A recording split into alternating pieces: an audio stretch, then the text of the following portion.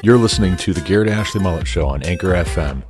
I'm Garrett Ashley Mullet, and I want to talk about everything.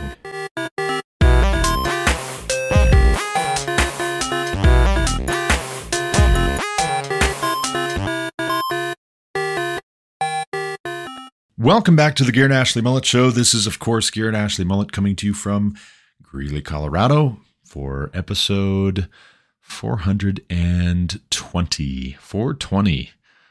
In the state of Colorado, 420 is a joke, actually. But this episode will not be a joke. This episode will be serious and substantive. And, it's a funny thing. Since this is episode 420, I feel the need to make clear I have never done illegal drugs at all. I've never had illegal drugs offered to me. I have never done them. I have no interest in doing them. I know too many who have gotten addicted to illegal drugs and they have been wrecked by them. And what is it that causes us to discourage people from doing illegal drugs or abusing some kind of a substance like, even alcohol for that matter, or for that matter, even prescription drugs? Why do we discourage people from abusing mind-altering substances? Well, because our minds are very important. Our ability to think clearly is very important. And the trouble with drugs and alcohol is that they alter our ability, they impede our ability to think clearly and therefore to make good judgments and therefore to make good decisions. And yes, abusing substances can cause direct negative physical health effects. Yes, you can die from an overdose of even, again, legal prescription medication or taking things in combination with one another. It can literally kill you just in and of itself, just chemically overwhelming your body's God-given systems and processes, but also, too, your ability to make good judgments and therefore good decisions and therefore to act rightly being impeded is a very, very serious area of stewardship. It is arguably the most important area of stewardship, what you do. I think very often as Christians, we think of what we have as being a matter of stewardship. If I have a vehicle, if I have a house, if I have nice clothing, if I have fill in the blank, this computer, this desk, I should be a good steward of these things. But however much or little you have in terms of materials, resources, assets, money, property, the most valuable thing you have is your own soul. This is why Jesus asks the question, what does it profit a man to gain the whole world and yet forfeit his soul? Or what can a man give in exchange for his soul? Your soul is the most important thing which God has given you possession of. And this is also why self-control is the fruit of the Spirit. This is also why the Apostle Paul tells Timothy in 2 Timothy, as we talked about yesterday in our episode about whether it's appropriate to celebrate the overturning of Roe v. Wade. This is why Paul reminds Timothy that God has not given us a spirit of fear, but of power and of love and of self-control. Some translations say boldness or of a sound mind. And I like that translation, of a sound mind. We're told also not to be drunk with wine, but to be drunk with the Spirit, as in be intoxicated by God's Holy Spirit residing in you if you are, in fact, in Christ. Be drunk on that. Have that be your high. But it being 420, I have no inclination to do drugs. And I would warn anyone out there if you struggle with that temptation, if you have imbibed in the past and you've been a slave to some substance, consider the question that Jesus poses. What does it profit a man to gain the whole world and forfeit his soul? And very often, when men are falling on hard times and they lose things which are important to them, and that can be their job, that can be a relationship with someone they loved and cared about who was very important to them, that can be the loss of a loved one who has passed away, that could be an opportunity that they were very much looking forward to taking advantage of. It really doesn't matter what it is. Very often, men will abuse substances to cover up the fact that they've lost this thing which was so important to them. But again, even if it was the whole world, even if you had the whole world, it would not be more valuable than what God has given you in your soul. Giving you a soul, you being created in His image, is the most important thing. And so long as you have that, by God's grace, you have a great deal to steward. And your question should be what He's given it to you for, and how should you be investing your time. But moving on from that, I, this week, finished G.K. Chesterton's The Everlasting Man, which I am told by my friend and compatriot at the Reformed Conservative and in Gladii Veritas is Chesterton's magnum opus. Now, to be very clear, I, however brilliant Chesterton is, reserve the right to disagree with him. He may have been brilliant. In fact, I would agree. He was brilliant, but also fallible, also a finite man. And however brilliant he was wrong about some things. For one thing, I understand that he was a Roman Catholic and a staunch one at that. And I cannot affirm that. I cannot agree with his Roman Catholicism. But insofar as he had some valid, important, useful things to say, his Roman Catholicism does not prevent me from reading him or recommending his work.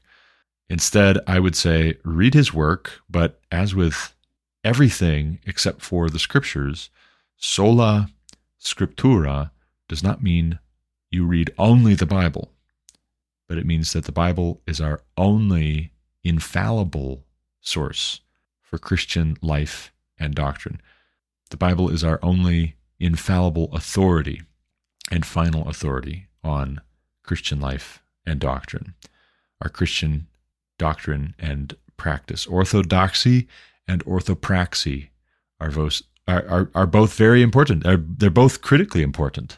And if you go to Chesterton or Lewis or anyone else outside of the scriptures, however brilliant they are, you need to be a good steward of your soul and not be taken captive by vain human philosophy, however brilliant it is, however brilliant the mind is, communicating it.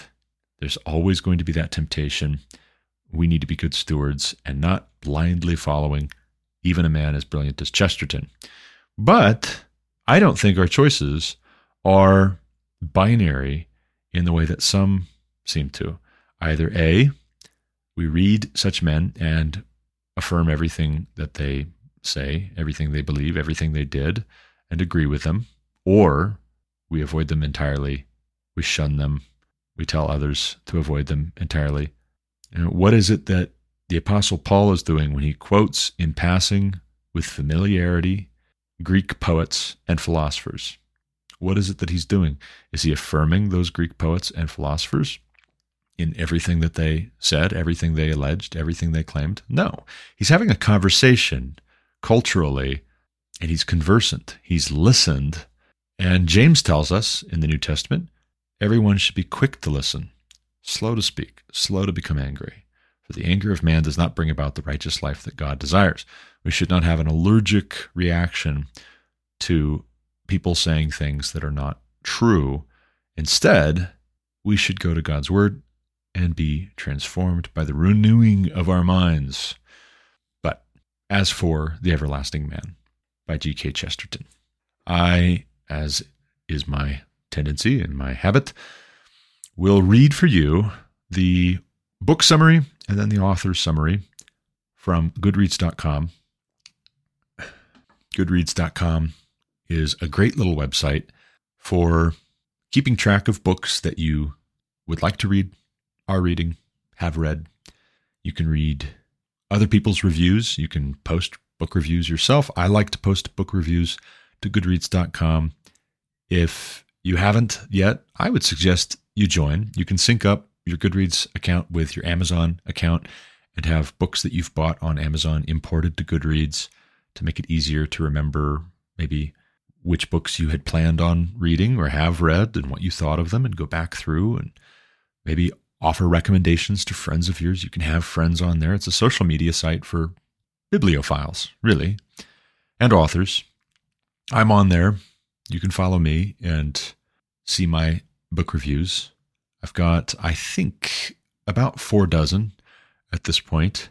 But Goodreads.com has the book summary for The Everlasting Man as such. And I quote, "What, if anything, is it that makes the human uniquely human? This, in part, is the question that G.K. Chesterton starts with in this classic exploration of human history. Responding to the evolutionary materialism of his contemporary and antagonist, H.G. Wells, Chesterton in this work affirms human uniqueness and the unique message of the Christian faith. Writing in a time when social Darwinism was rampant, Chesterton instead argued that the idea that society has been steadily progressing from a state of primitivism and barbarity towards civilization is simply and flatly inaccurate. Quote, barbarism and civilization were not successive stages in the progress of the world, end quote, he affirms, with arguments drawn from the histories of both Egypt and Babylon. As always, with Chesterton, there is in this analysis something, as he said of Blake, quote, very plain and emphatic, end quote. He sees in Christianity a rare blending of philosophy and mythology, or reason and story, which satisfies both the mind and the heart. On both levels, it rings true. As he puts it, quote, in answer to the historical query of why it was accepted and is accepted, I answer for millions of others in my reply, because it fits the lock, because it is lifelike, end quote. Here, as so often in Chesterton, we sense a lived, awakened faith. All that he writes derives from a keen intellect guided by the heart's own knowledge. As for Chesterton himself, Gilbert Keith is what GK stands for. Gilbert Keith Chesterton was an English writer, philosopher, lay theologian, and literary and art critic. He was educated at St. Paul's and went to art school at University College London. In 1900, he was asked to contribute a few magazine articles on art criticism and went on to become one of the most prolific writers of all time. He wrote 100 books, contributions to 200 more, hundreds of poems, including the epic Ballad of the White Horse, 5 plays, 5 novels, and some 200 short stories, including a popular series featuring the priest-detective Father Brown.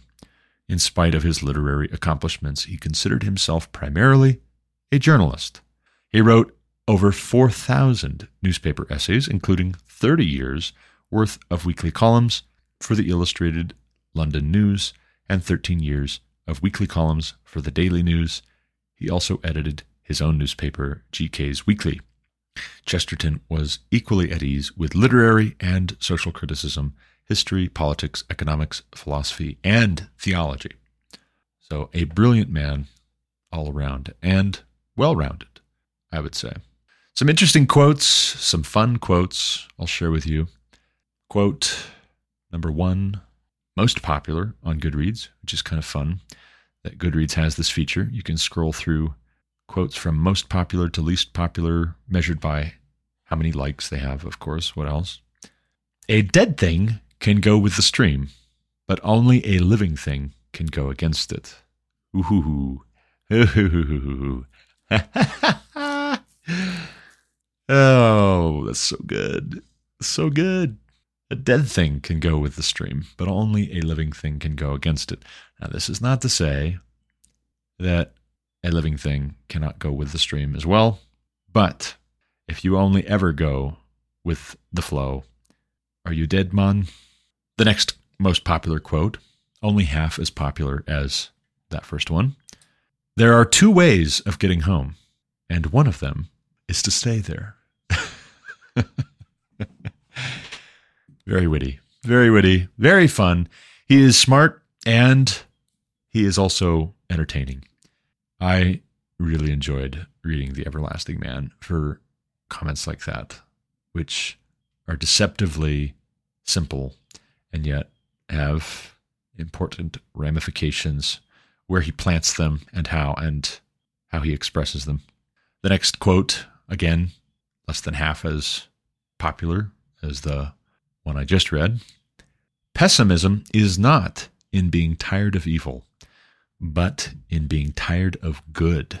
Despair does not lie in being weary of suffering, but in being weary of joy.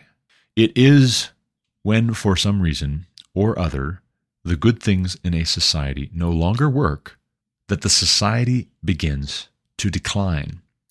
When its food does not feed, when its cures do not cure, when its blessings refuse to bless. We might almost say that in a society without such good things, we should hardly have any test by which to register a decline. That is why some of the static commercial oligarchies like Carthage have rather an air in history of standing and staring like mummies, so dried up and swathed and embalmed that no man knows when they are new or old. One more quote for you. This one, about half again, as popular as the last. Maybe 2/3. Christendom has had a series of revolutions, and in each one of them, Christianity has died. Christianity has died many times and risen again, for it had a God who knew the way out of the grave. Again, brilliant. Brilliant. You know, what we have here is an example of a mind which knows how to communicate, which knows how to express itself, and also knows how to listen and to pay attention. And someone like Chesterton doesn't know how to say these things without knowing the things themselves. You have to know your audience in order to communicate. You have to know your own mind to communicate, and you have to know the thing that you're talking about. That's a classic principle and requisite of writing or any kind of communication. You have to know your subject, and you have to know your audience, and yes, even you have to know yourself, and you have to be honest. The quickest way to lose your audience is not being honest, not being above board, not being genuine. Also, too, lacking in humility. But there's a kind of humility in Chesterton really not talking about himself. In those quotes I just shared with you, where do you see Chesterton going on about himself? No, he's talking about what is true and what is good and what is beautiful and what is right, what is wise. Let's talk about going with the flow.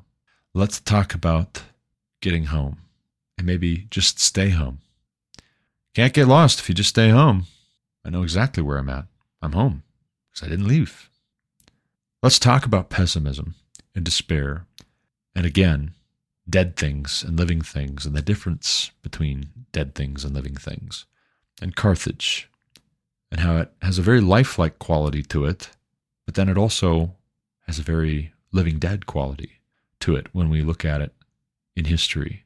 Carthage has an air in history of standing and staring like a mummy, he says, so dried up and swathed and embalmed that no man knows when it is new or old. Also, too, let's talk about Christianity dying, the end of Christianity, the end of the church.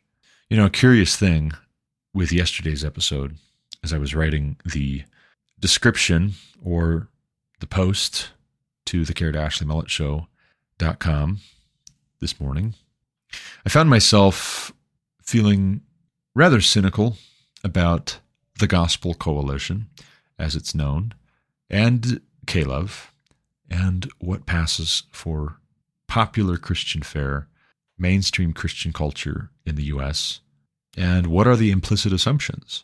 They are not the kinds of witty, intelligent, wise, learned, eloquent, incisive observations we see in someone like Chesterton here. No, there's a superficiality, there's a therapeutic bend, there's a self-absorption. I mean, this is the trouble with a lot of what passes for Christian music these days. And you can go back a few episodes to the treatment of contemporary Christian music, what passes for contemporary Christian music these days. That episode 415, published the 22nd of June. But one thing not mentioned at length, maybe alluded to more than even mentioned at all, was this trouble with contemporary Christian music that it makes much of self, and it places self at the center. And there is a difference between talking about oneself in reference to God, in reference to the world, in reference to various groups like the family, the community, the neighborhood, the city, the corporation, the nation, and talking about oneself in relation to feelings, emotions, sentiments, desires, disappointments. There should be more to us than feelings. And this is not to say that feelings have no place. That's a false choice. As soon as you say there should be more to us than just feelings, someone else will come back and say, yes, but we need feelings too. Well, yes, but you have quite a lot of them already. So, point taken, but you're like a man with a 10,000 square foot mansion saying you need space, talking to a guy who has a 500 square foot studio he rents out. What is the ratio of learning about things outside yourself, about things outside of your own mind, your own feelings? If you watch some of the man on the street type videos online where journalists or anchors or commentators will go out, let's say to a beach, they're talking with typically beautiful people, if they can help it. Let's be honest. If it's going to be on video, if it's just audio, well, whatever. But if it's beautiful people and they're on video, well, then you can take a still of the most beautiful people and have that be your featured image. And people are more likely to click on the video and open it up when they see some beautiful woman in her swimsuit on rollerblades standing there talking with you. Whatever the title is, they're curious now and they want to hear what she has to say. But watch some of these man on the street videos in which people in cities and in public places of recreation like beaches or amusement parks or county fairs are asked basic questions that a citizen should know the answers to about their own country, much less other countries, but your own country. You should know who the President of the United States of America is, and the Vice President, and the Speaker of the House, and the Senate Majority Leader. And you should be able to name at least some of the Supreme Court justices. One of the funniest things in the wake of last week's Supreme Court ruling was a post at Not the Bee highlighting Count Dankula, who is a comedian, a troll. He likes to prank people, but he changed his Twitter name to Justice Dankula. And then he replied to Joe Biden's Twitter account, where Joe Biden was criticizing publicly the Supreme Court for having overturned Roe v. Wade. And Justice Dankula, who is, by the way, if it needs to be said, not a Supreme Court justice. He's a British internet troll and comedian and prankster, replied to Joe Biden, "We were very careful in our decision." And hundreds of people replied to so-called Justice Dankula to argue the point. How could you? How could you do this? Thereby betraying, thereby revealing their own utter ignorance as to who is and is not on the Supreme Court of the United States. But that is to say, what these people do know is their feelings. They do know where they like to eat. They do know what music they like to listen to, what movies and TV shows they like to watch. They do know which beaches they like to go rollerblading at. They do know what they feel. And so they're led around by their feelings. They're easily manipulated. But there's a tragic side to those kinds of videos. There's a sadness, speaking of feelings, there's a sadness that I feel. And I don't say that to be condescending or to suggest that that could never be me. If you put a microphone in my face and turned the cameras on randomly while I was out in public and asked me some important question, that couldn't be me giving an ignorant answer. But it is to say, it does not bode well for us. As a people, that we are as ignorant of so many things compared with our heightened awareness of our feelings. And even where this podcast is concerned, it would be a tragedy if every time you tune in to me, you are getting my feelings and nothing more. Now, someone could say, well, yes, but you do get kind of upset sometimes. Again, what I'm not suggesting clearly, what I don't believe clearly, is that we should be unemotional, but rather that our emotion should accompany truth, and it should be informed by truth. And why is it, as we've talked about also on this podcast, why is it that people get very upset when they think they've been wronged? Well, because they think that an injustice has been done. And then as soon as you explain to them how this is all a misunderstanding, if you can persuade them that this is in fact a misunderstanding, there are important details that were left out or that were misreported or all of the above, they stop feeling upset. But see, this is the danger in so much of what presents itself as reporting and journalism in our day, is that we have ignorant, manipulative people who do not want us to know the truth. They want us to feel feelings which cause us to do things which, in all too many cases, resemble very much slipping a certain drug into a young woman's drink at the bar or at the restaurant. That is to say, we are given mind-altering impressions of events and persons and ideas designed to remove our soul's ability to make wise choices. We are supposed to feel a certain way and be impaired so that essentially we can be taken advantage of as a people. And yes, when you realize that that is the game, it's appropriate to be angry at the injustice of it. But here's the thing I don't want. As Chesterton says, pessimism is not in being tired of evil, but in being tired of good. And I hear this pessimism when I talk with people who know better. I hear this pessimism, and it is not healthy. It is not wise. It is not necessary, and it will not get a blessing. When you grow tired of good because you don't want to be disappointed again, or because you've grown lazy and self-indulgent, because you're proud and haughty, you are bound for destruction, and you should repent.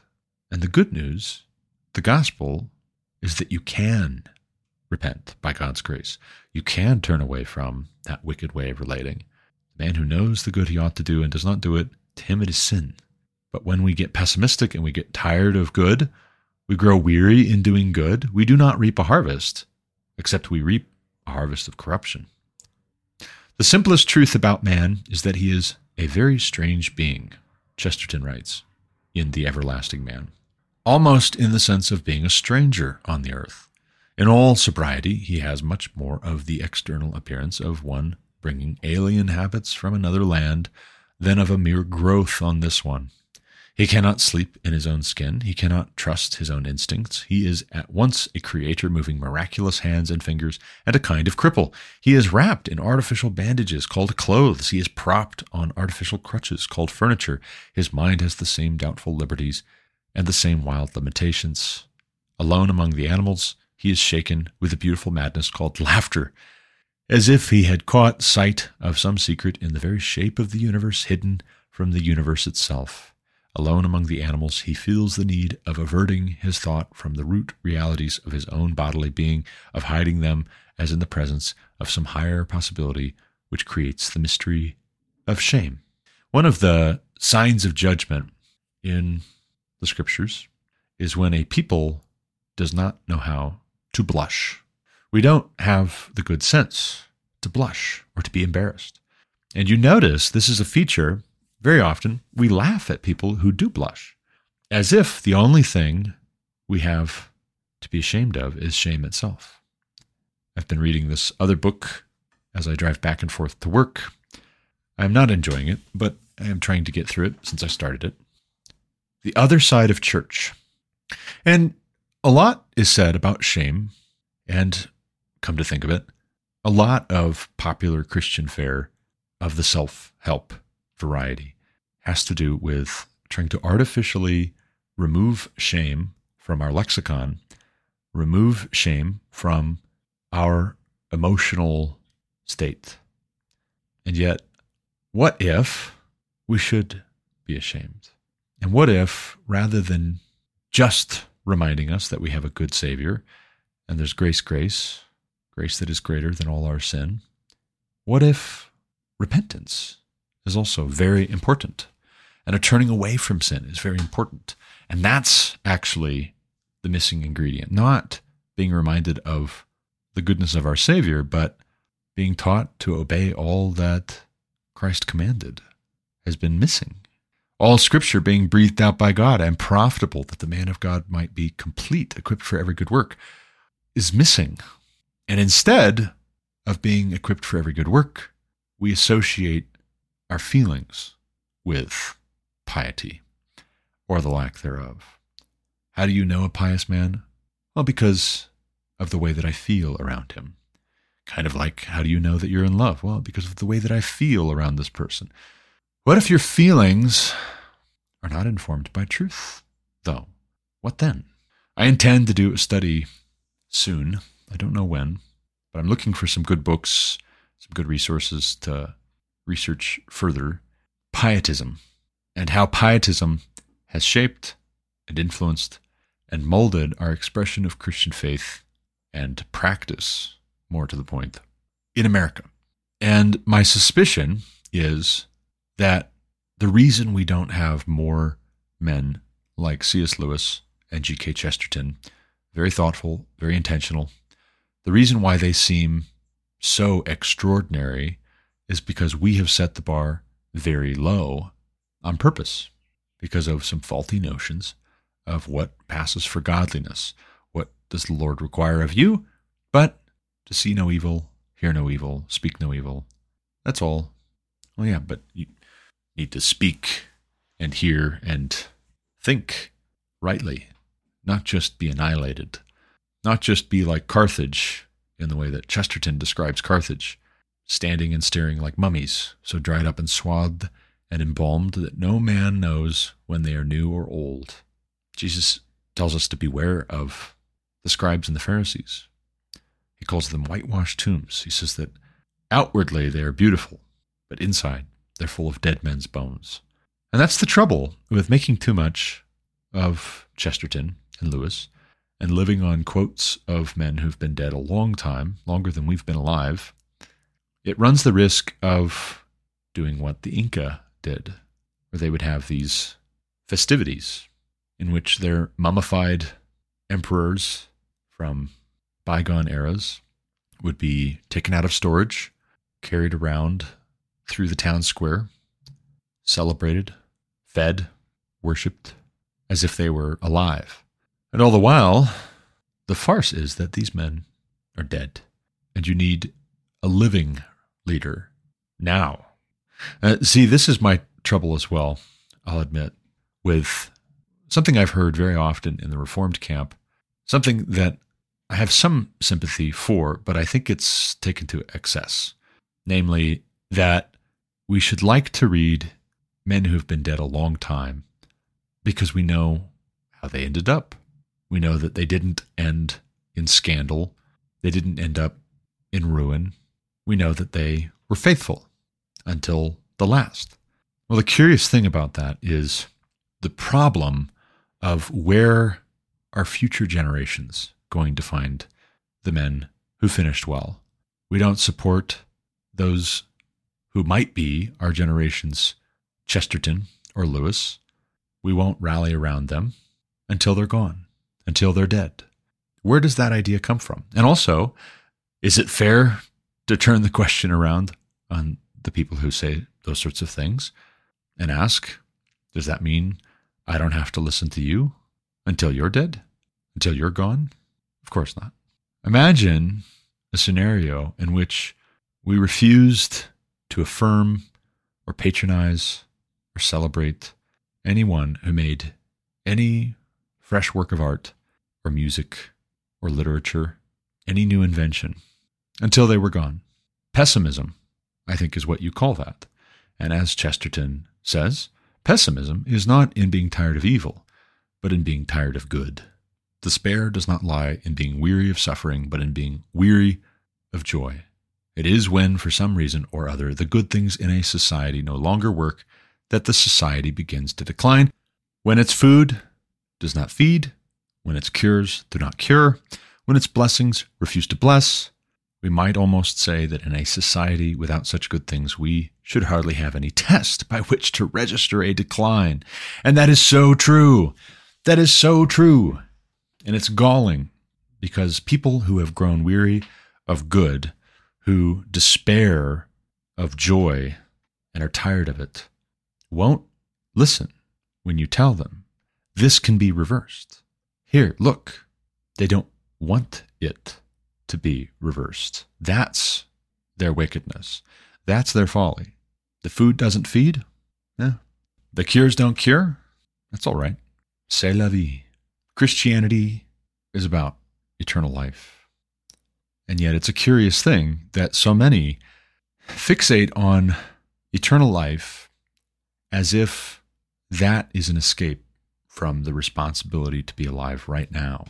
Yes, consider eternity. But eternity includes right this moment. And are you alive right now? Are you living right now in light of eternity? Are you cultivating and investing and stewarding your soul? Or are you angry, discontented, and bitter that you don't have what you want? And so you're pouting, and you're refusing to eat your vegetables, and you're refusing to participate until you get what you want. Or if you don't ever get what you want, well, then no one else can either. It's interesting that The Everlasting Man by G.K. Chesterton is a response to The Outline of History by H.G. Wells. I had seen the title. I was loosely familiar with this being a work of Chesterton's, but I only learned recently from my friend Joseph Crampton that Chesterton here, in this book specifically, is writing a refutation of H.G. Wells' The Outline of History. And actually, I happen to have a very early copy of The Outline of History on my shelf, which we found at a used bookstore in Colorado Springs back in November. Lauren and I did, on our way to celebrate our wedding anniversary in the mountains. Whether it's a first edition or not, I don't remember. It might be, but it's early. It's an early edition. It's old, as in a century old. But it's interesting because H.G. Wells is this celebrated science fiction author and evolutionist. And he writes The Time Machine. And Chesterton points out a great observation with regards to the compare and contrast between The Time Machine and The Outline of History, where when the professor, who is the central character in the fiction, which Chesterton makes a very funny point, Wells is much better at writing fiction than he is nonfiction, because his nonfiction is actually fiction, but it doesn't have the self-awareness or the honesty to present itself as a fiction. The professor, as he's traveling forward very quickly into the future in his time machine, sees trees growing up very fast and thinks nothing of it, except, of course, if you were traveling forward through future very fast, you would see trees growing very fast instead of imperceptibly slow the way that we perceive them, experiencing time normally. But he makes this point about how evolutionary explanations for where we come from rely on making implausible, impossible things happen very slowly so as to make them seem plausible. If we just add enough time and enough random chance, we don't have to explain how these things happened. We can just assert that they did happen. But apparently, as Chesterton points out, H.G. Wells has no trouble with imagining these things happening very quickly instead of very slow, so long as the mechanism for these things happening very quickly is some scientific contraption, like a time machine made by men. And isn't that ironic? If God is the one making these things happen very quickly, however, well then, that's far-fetched. It's only far-fetched because you're at war with the idea of God and you hate and resent God, not because the idea is inherently far-fetched.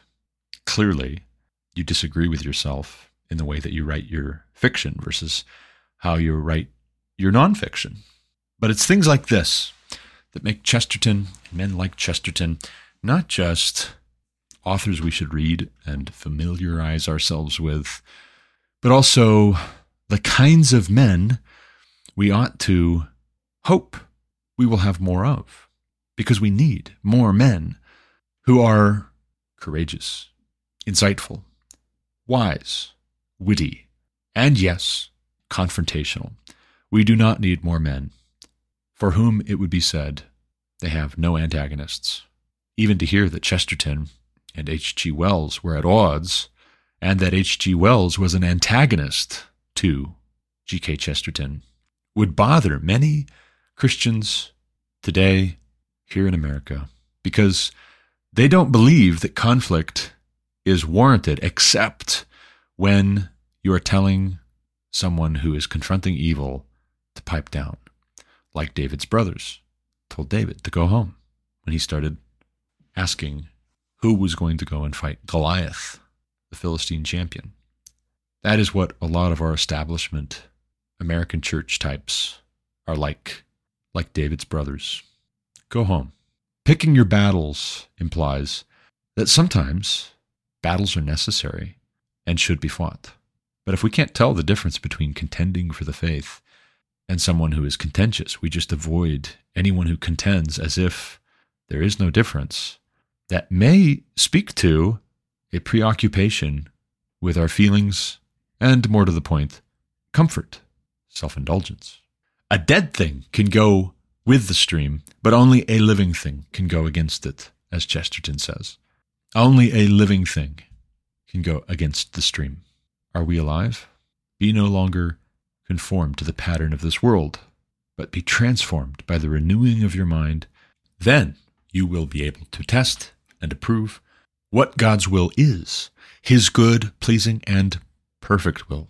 For by the grace given me, I say to every one of you, do not think of yourself more highly than you ought, but rather think of yourself with sober judgment in accordance with the measure of faith God has given you. And to that, too many in our day love and admire brilliant men who have been dead a long time, like Chesterton and Lewis, so long as they can't touch us now, unless we want to be persuaded by them, when we want to be persuaded by them. They cannot confront us now. They cannot rebuke us now, unless we want them to. We prefer to read men who have been dead a long time because we can tune them out. It's a very similar mechanic to how we, many of us, are addicted to looking at our phones, because we are in control of when and how we interact with people. So long as the phone is in our hands, I can ignore this call, I can respond to that text if I want to or not. I can check out so-and-so's profile and comment on their posts whenever I feel like it. I can watch so-and-so's video or listen to their podcast whenever I please. And the question ought to be asked of us, do we think more highly of ourselves than we ought? And is that part of the reason why we would prefer that great men like Chesterton and Lewis exist in memory, but not in the moment? We've grown weary of doing good, methinks. We are pessimists, as Chesterton would define a pessimist. And I think that's what's driving a lot of the shushing, if you want to know the truth, of those who would celebrate the overturning of Roe v. Wade. They are the status quo. They're not just defending the status quo, they are the status quo. Their funding comes from the status quo. Their livelihood depends on the status quo. At what point do comparisons to Balaam become apt? We keep it superficial. And whether you're talking about a few big donors, or you're talking about connections and networking, or you're talking about the democratization of American Christianity, as Nathan O. Hatch chronicles, at some point, comparisons to Balaam become necessary, or we ought to ask the question of whether we are being good stewards of what God has entrusted to us, whether we are taking seriously the question of what does it profit a man that he would gain the whole world and forfeit his soul? What does that mean? What does that entail? And how do we relate to men when they might make us blush because their example embarrasses us by contrast, because they do the right thing, they say what is true, they don't flatter, but it makes us look bad, either because directly we're the ones being confronted, or indirectly we also should have said those things. We also should have done those things, and we didn't have the courage to. And now, whatever happens to the one who was bolder than we are, we'll just watch and see. C'est la vie. Que sera, sera. There are two ways of getting home, and one of them is to stay there. But that is called hubris. That is called presumptuous. If someone is not marked by a spirit of fear, but of a sound mind, or power and love and self-control, we get jealous. We envy them because we operate from a spirit of fear. And what do? Do we encourage them?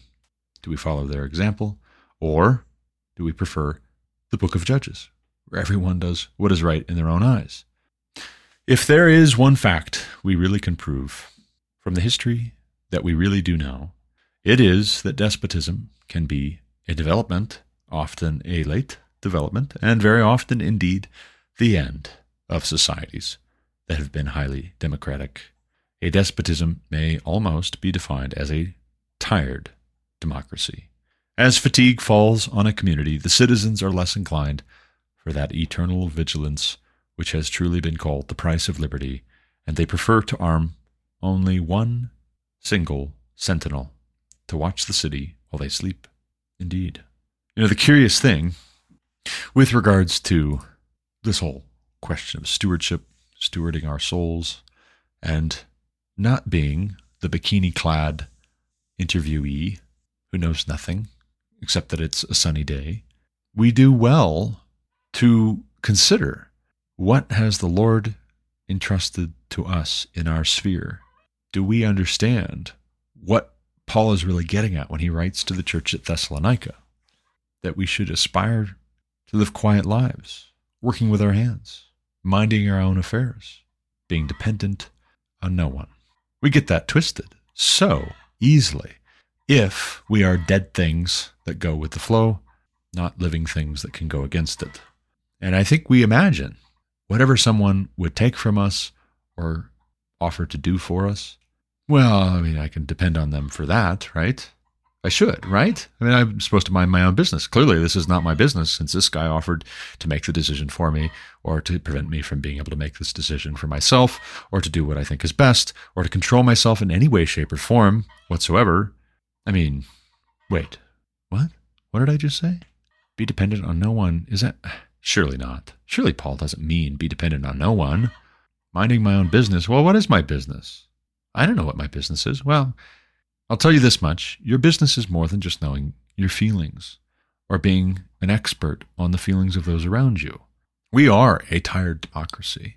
Or I should say, half of us believe that we should still be a society ruled by law in which men exercise self-control, and not everything which they might make a mess of potentially with their freedom should be taken from them.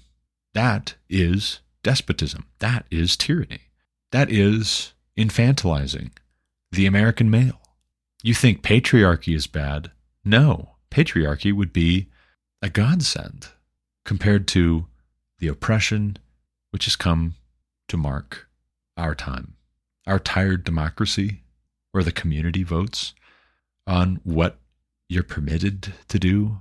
You only have freedom if you are expressly permitted to do a thing, but you always have to ask permission for everything, for anything, to breathe in, to breathe out, to blink. But for God to tell you to do or to not do, that's oppression. For a father, for a husband, for a man to manage his own household well, which he has to. Consider this, if you will. Qualifications for overseers and deacons. I was just recently talking with a gentleman by the name of Joshua Chavez about. The qualifications for overseers and deacons are not that a man has already operated at a very high level, telling everyone in the town what to do and how to do it. No, the qualification for an overseer and a deacon, according to the Apostle Paul in the Scriptures, is that he's the husband of one wife, able to manage his own household well. Is he able to manage his own household well? You work up from that. He who has been faithful with a little will be faithful with much. And yet, what we find, again, with men like Jordan Hall, is the inverse. They are assumed to be faithful stewards of their homes by some who lack discernment. That's why they follow discernment ministry bloggers like they do, because they personally lack discernment. And I mean that in all the ways that it could be meant and taken. But what will we say? That men should not be able to manage their own households unless they are overseers and deacons already? Well, then how do they become qualified? You see, the implication, when we become a tired democracy and lazy, and we entrust all of these things to as few as possible, all of the thinking, and we will do the feeling. They will do the thinking, and we will do the feeling. The trouble is, we guarantee that we will not have qualified leaders in our generation. And again, that's a very pessimistic view, which I agree with Chesterton, is not so much about being tired of evil. Those who are tired of evil are stirred to action. They are like David, asking who is going to fight this uncircumcised dog? Who is going to fight Goliath? Men who are tired of evil are like David. Men who are tired of good are like David's brothers, who tell him to go home and to keep quiet because he's embarrassing them. I would recommend highly checking out G.K. Chesterton's The Everlasting Man. It makes me also want to read The Outline of History, probably very slowly, because it's 4 volumes. And I'm reading a lot of other things right now, so I can only read so many things at the same time. But you should check out The Everlasting Man by G.K. Chesterton. It's a great read. I give it 5 stars.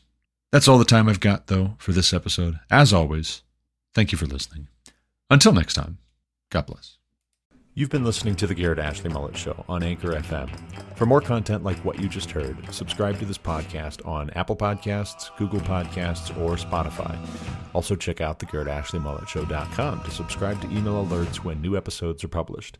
As always, you can reach me with any comments, questions, complaints, objections, or insights at garrettashleyMullet@protonmail.com.